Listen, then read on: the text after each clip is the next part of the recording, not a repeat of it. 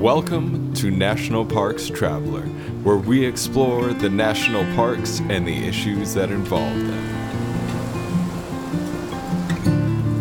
Hi, this is Kurt Repenchek, your host at National Parks Traveler.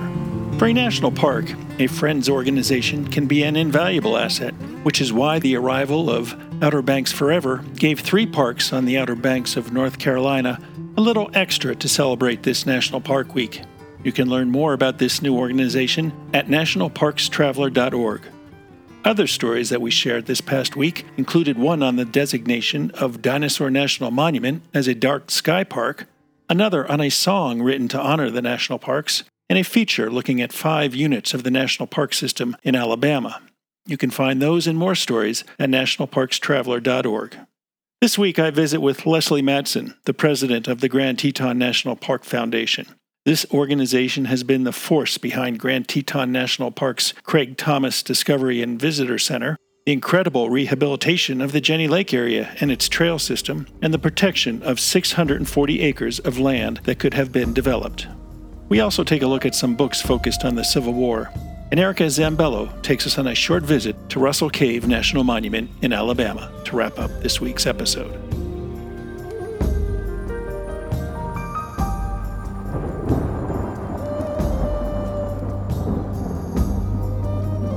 National Park Friends groups are an invaluable asset to the National Park Service. They raise money for worthy projects intended to enhance the visitor's experience, and some even play a role in creating the interpretive materials that help us all understand parks just a little bit better. Sometimes a lot better.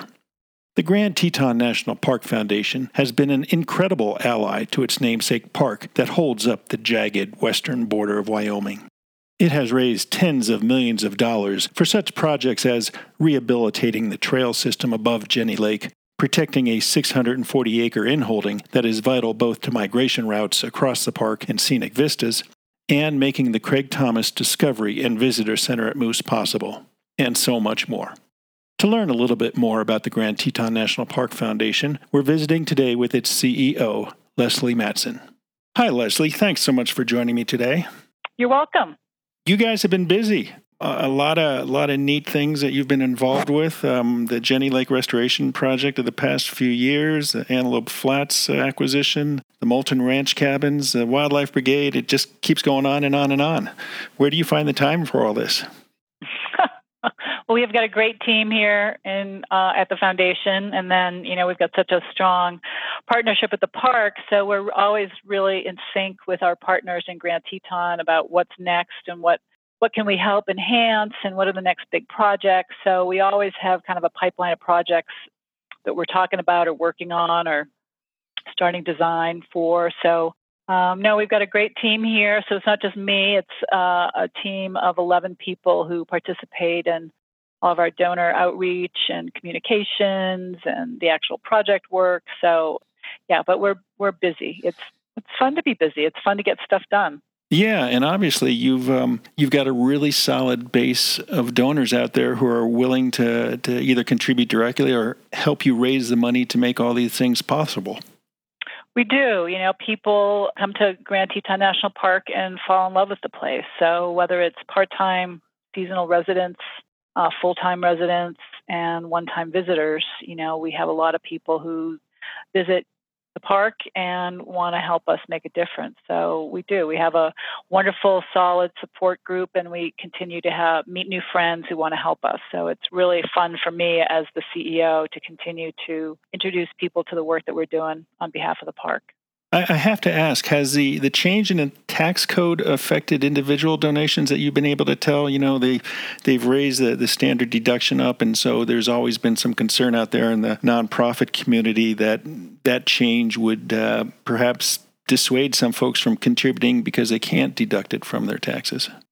We haven't done a thorough analysis yet. I've been reading a lot of the professional articles, and I'm sure you have too. We will analyze that when the fiscal year is over. Our fiscal year runs October 1 to September 30, just like the federal government's does. And we do a pretty thorough analysis at the end of every year to see what's happened in terms of increases and decreases and lapsed and all that kind of stuff. So I think it's too soon to tell for us. But yeah, no, I've been tracking that as well in terms of the impact it could have on our work. Yeah, well, hopefully it won't have any impact. I mentioned the Jenny Lake restoration project that I'm guessing was the biggest in your history. Well, it's not the biggest in the amount of money we've raised, but it's certainly the longest project in terms of how long it's taken to complete, meaning that, it's been over 5 years. And because we have a short season in the summer here, you can't work on trails in January in Jackson Hole, Wyoming. So it's done, almost done. There's a few last things that have to be completed this summer as soon as the snow is gone. On the interpretive elements, it'll be in the plaza area. But we're so excited to have it done. It's been fun over the years to watch it progress, but to finally actually take away all the temporary fencing for construction and, the reroutes on the trail and all of that stuff as it was being done, it's going to be so great for everybody to be able to see it completed. And for those who may not be familiar with it, it really involved a lot of rebuilding trails, rebuilding bridges in places, even rebuilding pathways up to some of the higher points of the park, Inspiration Point, I believe. I was fortunate enough to go out there a couple times and see some of the work that's being done and that has been done. And some of the rock work is just amazing. The technique and the professionalism that went into it is just a beautiful, beautiful rehabilitation. Yeah, thank you. I mean, the partnership there, too, was incredible with Hirschberger Design, who's a local landscape architecture firm who did the Rockefeller Preserve here in Grand Teton, along with Sibbets Design, who's done all of the interpretive work, and then this group called Dry Stone Conservancy out of Kentucky, who came to our park and did a lot of the dry stone work that's in the front country, and then worked with our trail staff and our backcountry folks to show them the skill. And that skill will stay in Grand Teton because now our trail crew knows how to do it. So we'll continue to use that all those beautiful elements throughout the park where appropriate. So, yeah, amazing. It's really quite beautiful. And if folks haven't been to Grand Teton for a while and haven't been to Jenny Lake for a while, it'll be shocking to see how improved it is. Yeah, the craftsmanship and the art techniques that went into that dry stone laying is just amazing. And, if I had a farm, I would go up to study some of the work they've done there and take it back to the farm for my stone walls. Now, you're having a big celebration of this, aren't you, in July, I believe? Yeah, we'll have a ribbon cutting on July 3rd. It's summer, but the peak doesn't happen until about a week later here. So early in the morning, we'll cut a ribbon on July 3rd and have folks available for tours and interpretive staff there and my staff. And it'll be really fun to actually, call this good. We finished raising the money in April of 2016.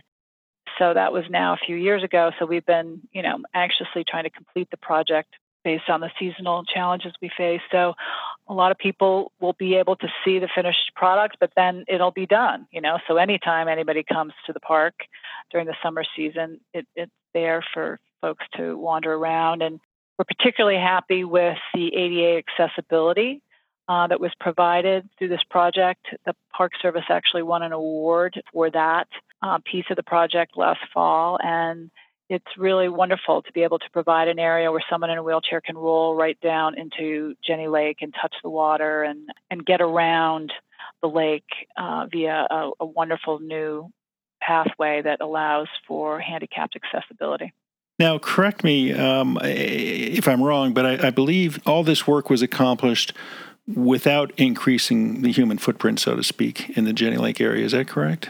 Yeah, no, that's totally correct. There was a lot of stuff that was taken away. So there were a lot of duplicative paths. There were, when you got in the backcountry, went over across the lake in the boat, there was one area called Confusion Junction where right.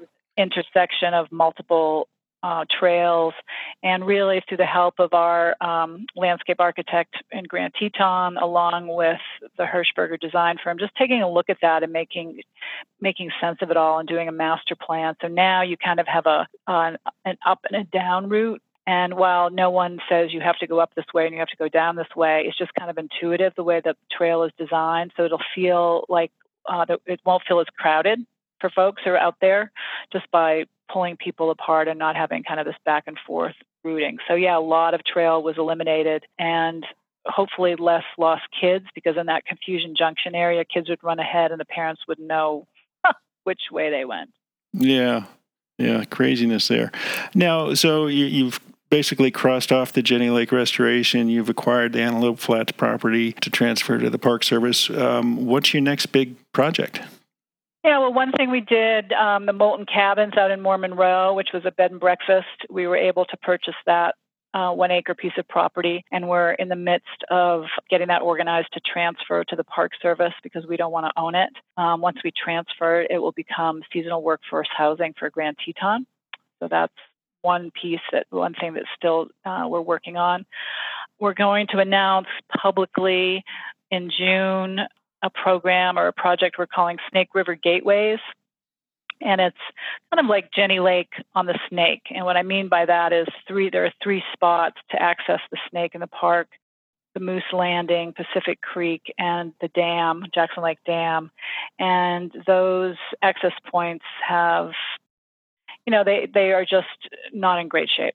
So with a lot of the same people and same groups taking a look at those access points and really doing major facelift and providing interpretation, and also making sure that people stay in the areas they're supposed to stay to protect the natural resources along the Snake. So we're just in the early kind of quiet phase of that, and been working with another great team of people who are advising us and helping with the design. So the sad thing is, I'm going to have to spend a lot of time on the Snake River. Darn. Making sure that I totally understand the design of this. So it's going to be great. We're looking forward to it. It's going to be a really fun project. Yeah. Is there a dollar amount that you're set a goal for yet that we can share with our listeners? Yeah, it's probably in the neighborhood of $6 million, maybe a little bit more. We're still waiting for the final numbers in terms of what the folks who are working with are providing. So it could go up a little bit. We may expand it to include more interpretation in access areas where we're not doing the work, so that we've got an interpretive story along the Snake. It's a wild and scenic river. Last year was the 50th anniversary. We thought that was a great time to kick off a campaign that focuses on the Snake. We've been talking with Leslie Mattson. She's the CEO of the Grand Teton National Park Foundation, which exists to help the Park Service wherever it can in improving or making the visitor experience great at Grand Teton National Park. We're going to take a short break, and we'll be right back. Listener and reader support make National Parks Traveler possible every day of the year.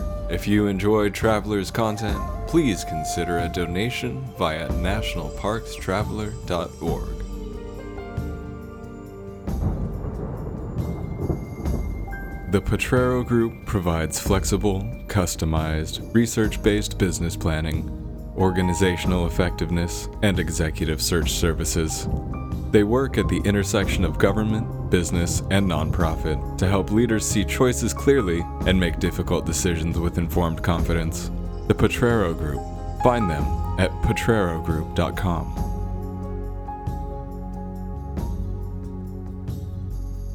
The Grand Teton National Park Foundation is a private, nonprofit organization that supports projects that protect and enhance Grand Teton National Park's cultural, historic, and natural resources.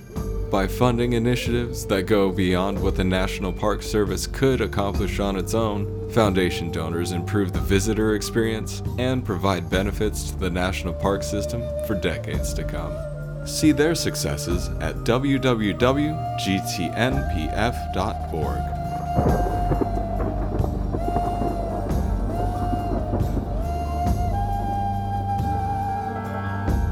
This is Kurt Repenchek. I'm here today with Leslie Mattson, the CEO of the Grand Teton National Park Foundation. We've been talking about some of the great projects that the foundation has been shouldering at Grand Teton National Park. And Leslie, one question that it keeps popping into my mind in recent years in looking around the national park system and what the Friends groups are doing.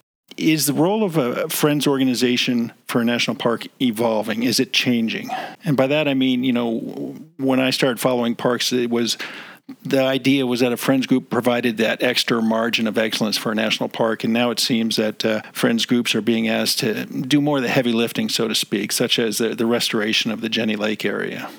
Yeah, I think that we haven't done that yet. I mean, you could say that Jenny Lake is an area where the park should have funded it themselves, but they never would have been able to do at the level of the enhancement that we're doing with just their own funding. So, the way we look at all of our projects is still, we have a really bright line that the money that we bring, private philanthropy brings, is for enhancements and making things extra special. And in all of our projects, the Park Service brings money to the table as well, so they have skin in the game. So, ever since we did the visitor center in Moose and way back in 2007, and we completed that, there was a federal appropriation, and then we raised private money. Same thing has happened at Jenny Lake. Certainly happened at Antelope Flats, where it was a 50-50 split. And then even with this next new project, the Snake River, there's already funds that the superintendent has committed to that project. So, we're really trying to hold the line on that in terms of crossing that bright line. I think we feel strongly that we don't want to get into the business of doing what the federal government should be doing. It's their responsibility. And if we cross that line, it would be really tough to go back. So I know of other Friends groups that have been asked to do more, but we haven't crossed that line. Yeah, it's certainly a tough situation in today's funding realities and the huge maintenance backlog that the National Park System faces. The more money, wherever it comes from, seems to be helpful. It does. No, and Jenny Lake it was put into a deferred maintenance category, so to speak, because it was a trail that hadn't been worked on for a while. But, I've been in this business for a long time in terms of private philanthropy. I don't think any of my donors would sit up and say, whoa, yeah, I'm so excited. I want to work on deferred maintenance. There's got to be a more special and impactful case statement than that for us. You can't get donor dollars for a water treatment facility? I probably couldn't. I don't think so. What about visitation to Grand Teton? I know, like many other units of the National Park System, it's been going up and up and up in recent years, certainly with the solar eclipse recently that really shoehorned people into the park. Is it getting to the point where it might be too much of a good thing in terms of summer visitation? Well, it's a big issue in Jackson Hole, period, not just Grand Teton, in terms of the infrastructure here in this valley, and so it's something that everybody's talking about, not just Grand Teton. But certainly, the carrying capacity of the park is something that park management talks about. It's something that we raise as a place for us. If we could be helpful with that planning, we'd be happy to do that. I think in these new projects that we're taking on, such as the Snake River project, we've identified a new area that was underutilized, a couple places that were underutilized out by the Jackson Lake Dam, where folks in tour buses could pull over, have some great visuals and a little walk, identifying places like that so people don't all have to go to Jenny Lake or String Lake. So as we look around the park and try to help with the enhancements that we're making, to help the park identify other areas where people could go. Certainly from the wildlife standpoint and natural resource conservation standpoint, but, the decision about how many people to let into a national park, that needs to be made at leadership levels.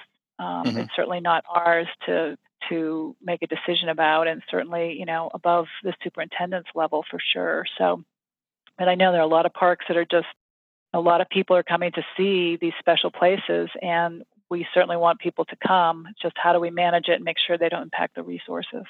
Yeah, it's certainly a tough issue that, as you noted, many parks are grappling with.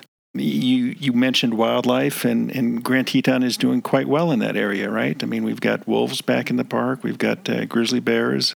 Somehow, all these things are working together without overrunning each other, human populations and wildlife. It's an incredible place. I mean, Grand Teton, Yellowstone, the whole greater Yellowstone ecosystem. The Grand Teton National Park Foundation has funded quite a bit of research in this area and volunteer brigades. So, we've funded a lot of the program where they are identifying where wolves are through our funding of GPS collars, and some incredible work that's being done that it's identifying some new migration routes outside of the park that then leads to additional conservation on private lands, similar to the path of the pronghorn. So we're doing a lot of great stuff with natural science staff in Grand Teton, and I think that's what makes Grand Teton so special is people come here and they see a moose for the first time, or a bear, or an elk. You can get out of your car and you can see wildlife and you see those majestic peaks, and it's kind of like no other place in the world. It really is. And as far as the research element, I think, sometimes that might be lost on the visitors because they are so struck by the landscape. And the research that your organization makes possible is so important in maintaining these wildlife populations and seeing that they can coexist with the human populations. Yeah, totally. I think an important thing is having data. And if the superintendent is going to sit down with land managers from the state of Wyoming or other federal land managers, being able to sit and talk and negotiate or whatever it is, that's happening, that to have the data about how many wolves there are in Grand Teton or, some of this other stuff so that they can actually make a difference as opposed to kind of saying, well, we think there's 10 wolves or whatever. I think our funding is really allowing them to get important data that they need, not just for talking to other land managers, but also to make decisions about maybe we shouldn't put a trail here because this is near a grizzly bear den or, those sorts of issues. Well, we've been talking today with Leslie Matson. She's the Chief Executive Officer of the Grand Teton National Park Foundation, which does so many wonderful things for Grand Teton National Park and for the visitors who head there. If you're going to be in the Jackson Hole area in early July, you might stop by for the celebration of the Jenny Lake Restoration Project, which finally has pretty much come to completion and has really improved the visitor experience on the Jenny Lake side of the park. Leslie, again, thanks so much for joining us today. Thank you. It was great to catch up.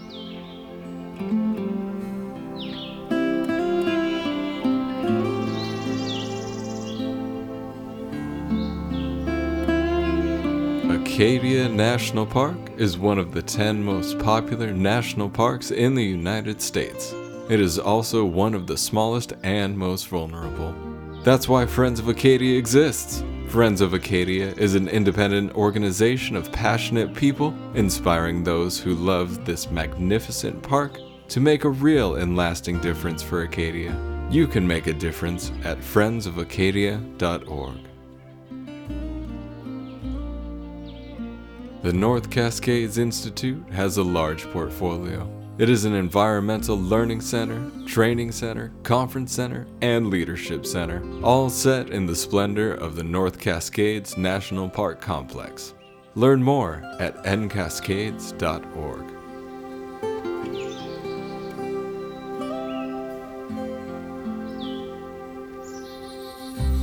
The Yosemite Conservancy inspires people to support projects and programs that preserve Yosemite National Park and enrich the visitor experience. The Conservancy funds transformative work throughout the park. The grants donors support help protect diverse wildlife and plant species and restore the precious habitats they depend on. Grants also support improvements to miles of trails to ensure visitors can safely access Yosemite's wonders. Visit yosemiteconservancy.org to find more inspiration. If you savor American history, particularly the years of the Civil War, can you ever have enough books to help understand what transpired during those bloody years? I only wish I had the following 2 books before my visits to some of the battlefields, for they would have provided some valuable perspective as I walked the grounds. The first, Civil War Battlefields, Walking the Trails of History, is an impressive book by David T. Gilbert. The second, Civil War Places, Seeing the Conflict Through the Eyes of Its Leading Historians. It's a wonderful collection of essays from historians who studied the Civil War. Tranquil as it seemed as I ambled across the rolling meadow that gained the moniker Bloody Angle for one of the deadliest battles of the Civil War, the images that crept into my mind were vivid. Though only its foundation remains today, I easily imagined Willis Landrum's cabin on the edge of the forest, from which he watched as 20,000 Union troops charged en masse out of the surrounding woods and across his pasture land towards thousands of waiting Confederates. For 22 hours, starting around dawn on May 12, 1864, and lasting early into the next day, the battle raged, at times in a drenching rain that turned the field to mud. An estimated 17,000 soldiers died, were wounded, or taken prisoner. Walk the field today that's protected as part of Fredericksburg and Spotsylvania National Military Park in Virginia, and you come upon several stone monuments that memorialize troops that fought at the Bloody Angle. Also a stopping point is the site where a tree 22 inches in diameter was downed by the hail of gunfire. You can walk this hallowed ground via a path about a mile in length that crosses features of the landscape called the Mule Shoe Salient and the Bloody Angle, names taken both from a small U or V-shaped ridge or salient that the rebel forces hoped to hold in a battle against the Union forces. The Bloody Angle Trail that I followed is just one of dozens of trails of history identified in Civil War battlefields, Walking the Trails of History, an impressive book by David T. Gilbert. Traveling from the Battle of First Manassas to Appomattox Courthouse, stopping along the way at nearly 36 battlefields, the author first sets the scene at each location by laying down in stirring prose the events that took place there. Then he selects a number of trails that you can follow through these hallowed places to not just gain a feel for the lay of the land, but to practically feel how the battles progressed. These entries are not similar to those found in hiking guidebooks, which take you almost by the hand from point to point. Rather, Mr. Gilbert in each chapter starts by setting the scene of what took place on these landscapes during the Civil War. Then he lists the available trails by name and distance and takes you back in history.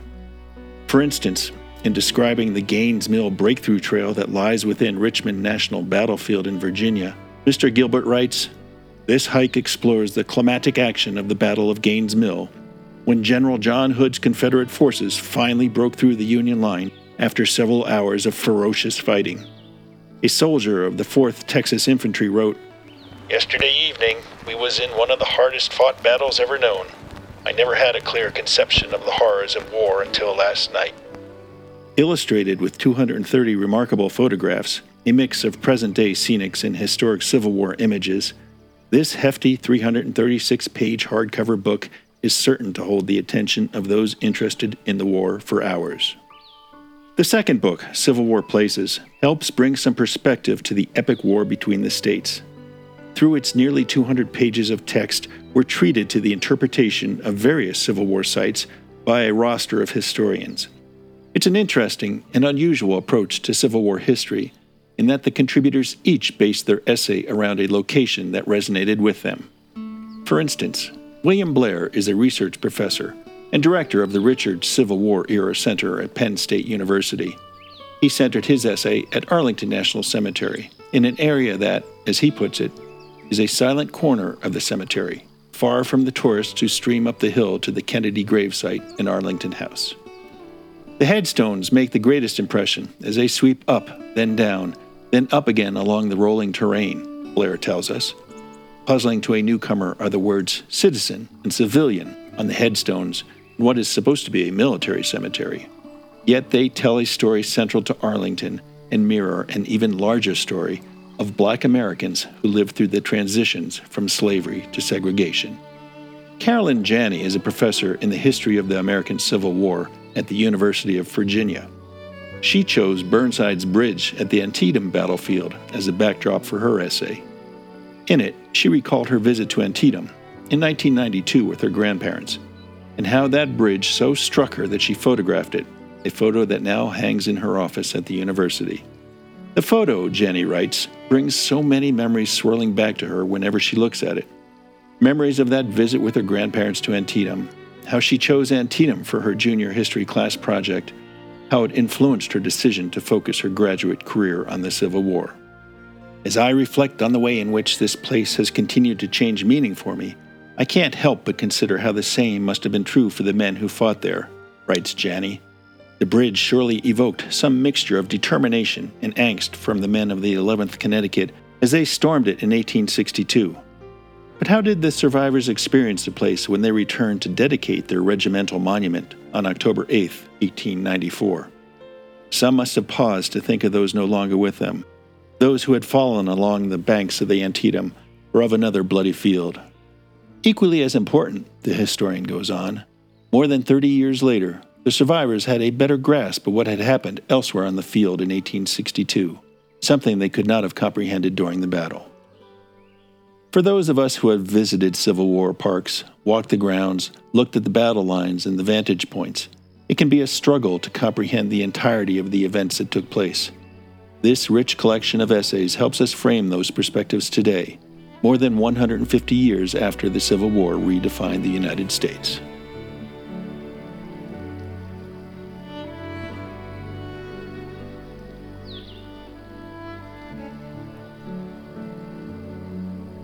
The Blue Ridge Parkway Foundation is the primary nonprofit fundraising partner for the Blue Ridge Parkway. It is made up of people who have a deep love for this majestic road and want to ensure that its natural beauty and the experiences it offers endure for generations to come. Show your appreciation at brpfoundation.org.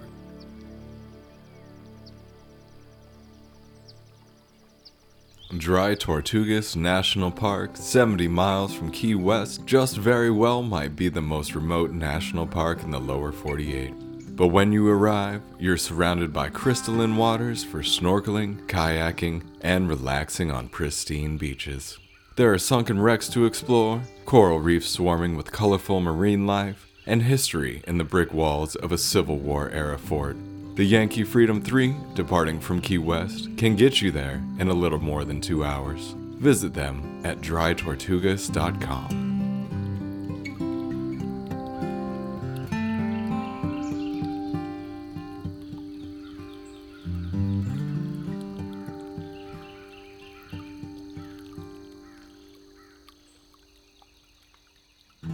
Washington State is graced with 3 spectacular national parks, each different and special in their own unique ways.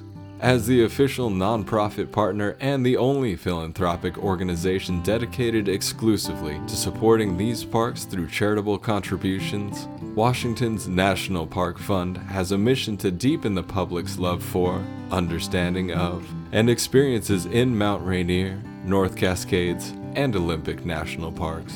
Share your passion for these parks at WNPF.org.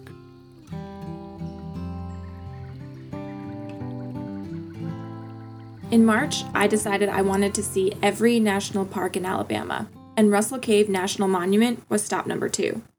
Russell Cave sat about an hour from Little River Canyon, the distance best traversed on twisting roads that led us through forest, farm fields, and past additional waterfalls.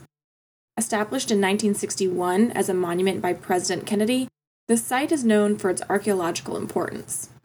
Now, it's important to note that you can't actually tour most of the cave itself. It's blocked off for your safety as well as the safety of the cave. Still, the visitor center is jam-packed with different artifacts collected from the cave, and you can take a raised boardwalk to the yawning mouth of the cave, which honestly is the most impressive part anyway. In addition to a small platform where you can look into the cave, the park includes a hiking trail that goes up a nearby ridge and gives you a pretty good view of the surrounding valley, as long as there's not too many leaves on the trees. For my husband and I, that all sounded pretty good. From the boardwalk, I could see that spring had also sprung on the forest floor. Pops of color contrasting with the brown leaf litter as violets, trillium, and more soaked up the sun. What was really interesting is the river that scoured out the cave actually flows into the structure instead of out of the structure. So as we stood on the boardwalk, we could watch the crystal clear water go into the cave until it disappeared in the darkness. This cave has been occupied on and off for about 10,000 years, and even just looking into the mouth of the cave, it's obvious to see why. The tall ceiling provides shelter from the elements without cloistering the inhabitants into a small space. And because that river flows into instead of out of the cave, those at the mouth can safely use the water for cooking or cleaning without worrying if other cave dwellers have spoiled it first. Despite excavations of the archaeological material within the cave, its true purpose for Native Americans actually remains a bit of a mystery. As they explain on the park website, quote, "Since the first excavation here in 1953, it has been thought that the cave was used in winter by people who in warmer months moved to villages along the Tennessee River. But the evidence is not conclusive. It seems likely that most groups used it as a permanent home, perhaps for years at a time. Others did use it as winter quarters, while for year-round nomads, it was simply a convenient stopover." End quote.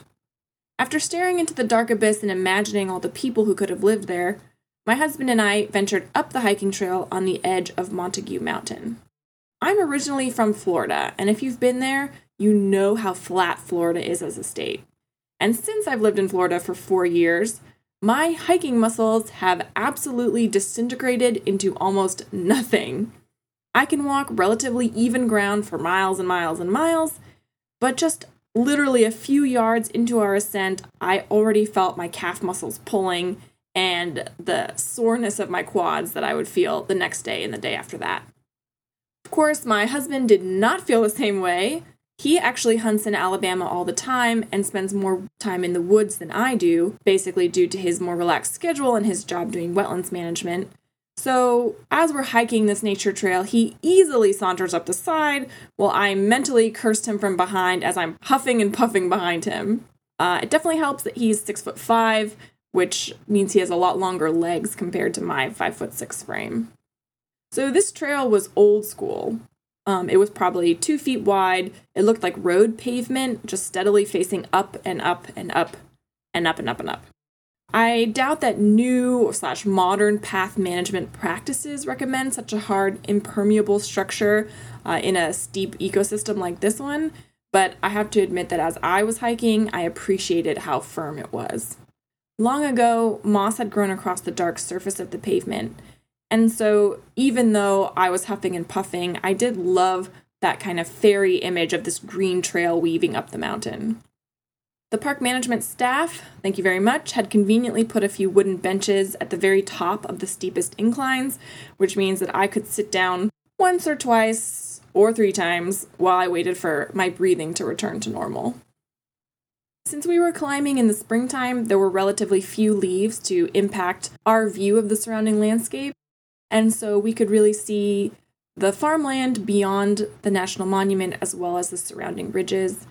And because this is such a sacred space, home to human habitation for over 10,000 years, as I do with any places with long histories of habitation, every time I felt a wind gust, I also imagined all the lives that had once animated this area.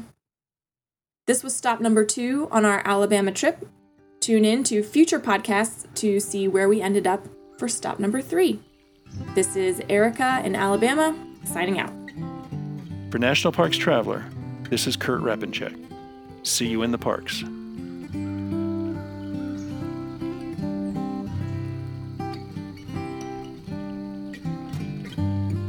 The composers and musicians at Orange Tree Productions have created a unique collection known as the National Park Series that has grown to include more than 30 CD titles.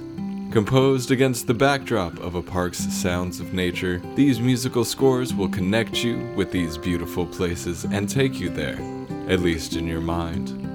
This collection is the #1 selling National Park audio series in the world and provides the background music for National Parks Travelers podcast. Visit them at orangetreeproductions.com. National Parks Traveler is a 501c3 nonprofit media organization that provides daily editorial coverage of national parks and protected areas. Traveler's coverage is made possible by reader and listener donations. Visit us at nationalparkstraveler.org.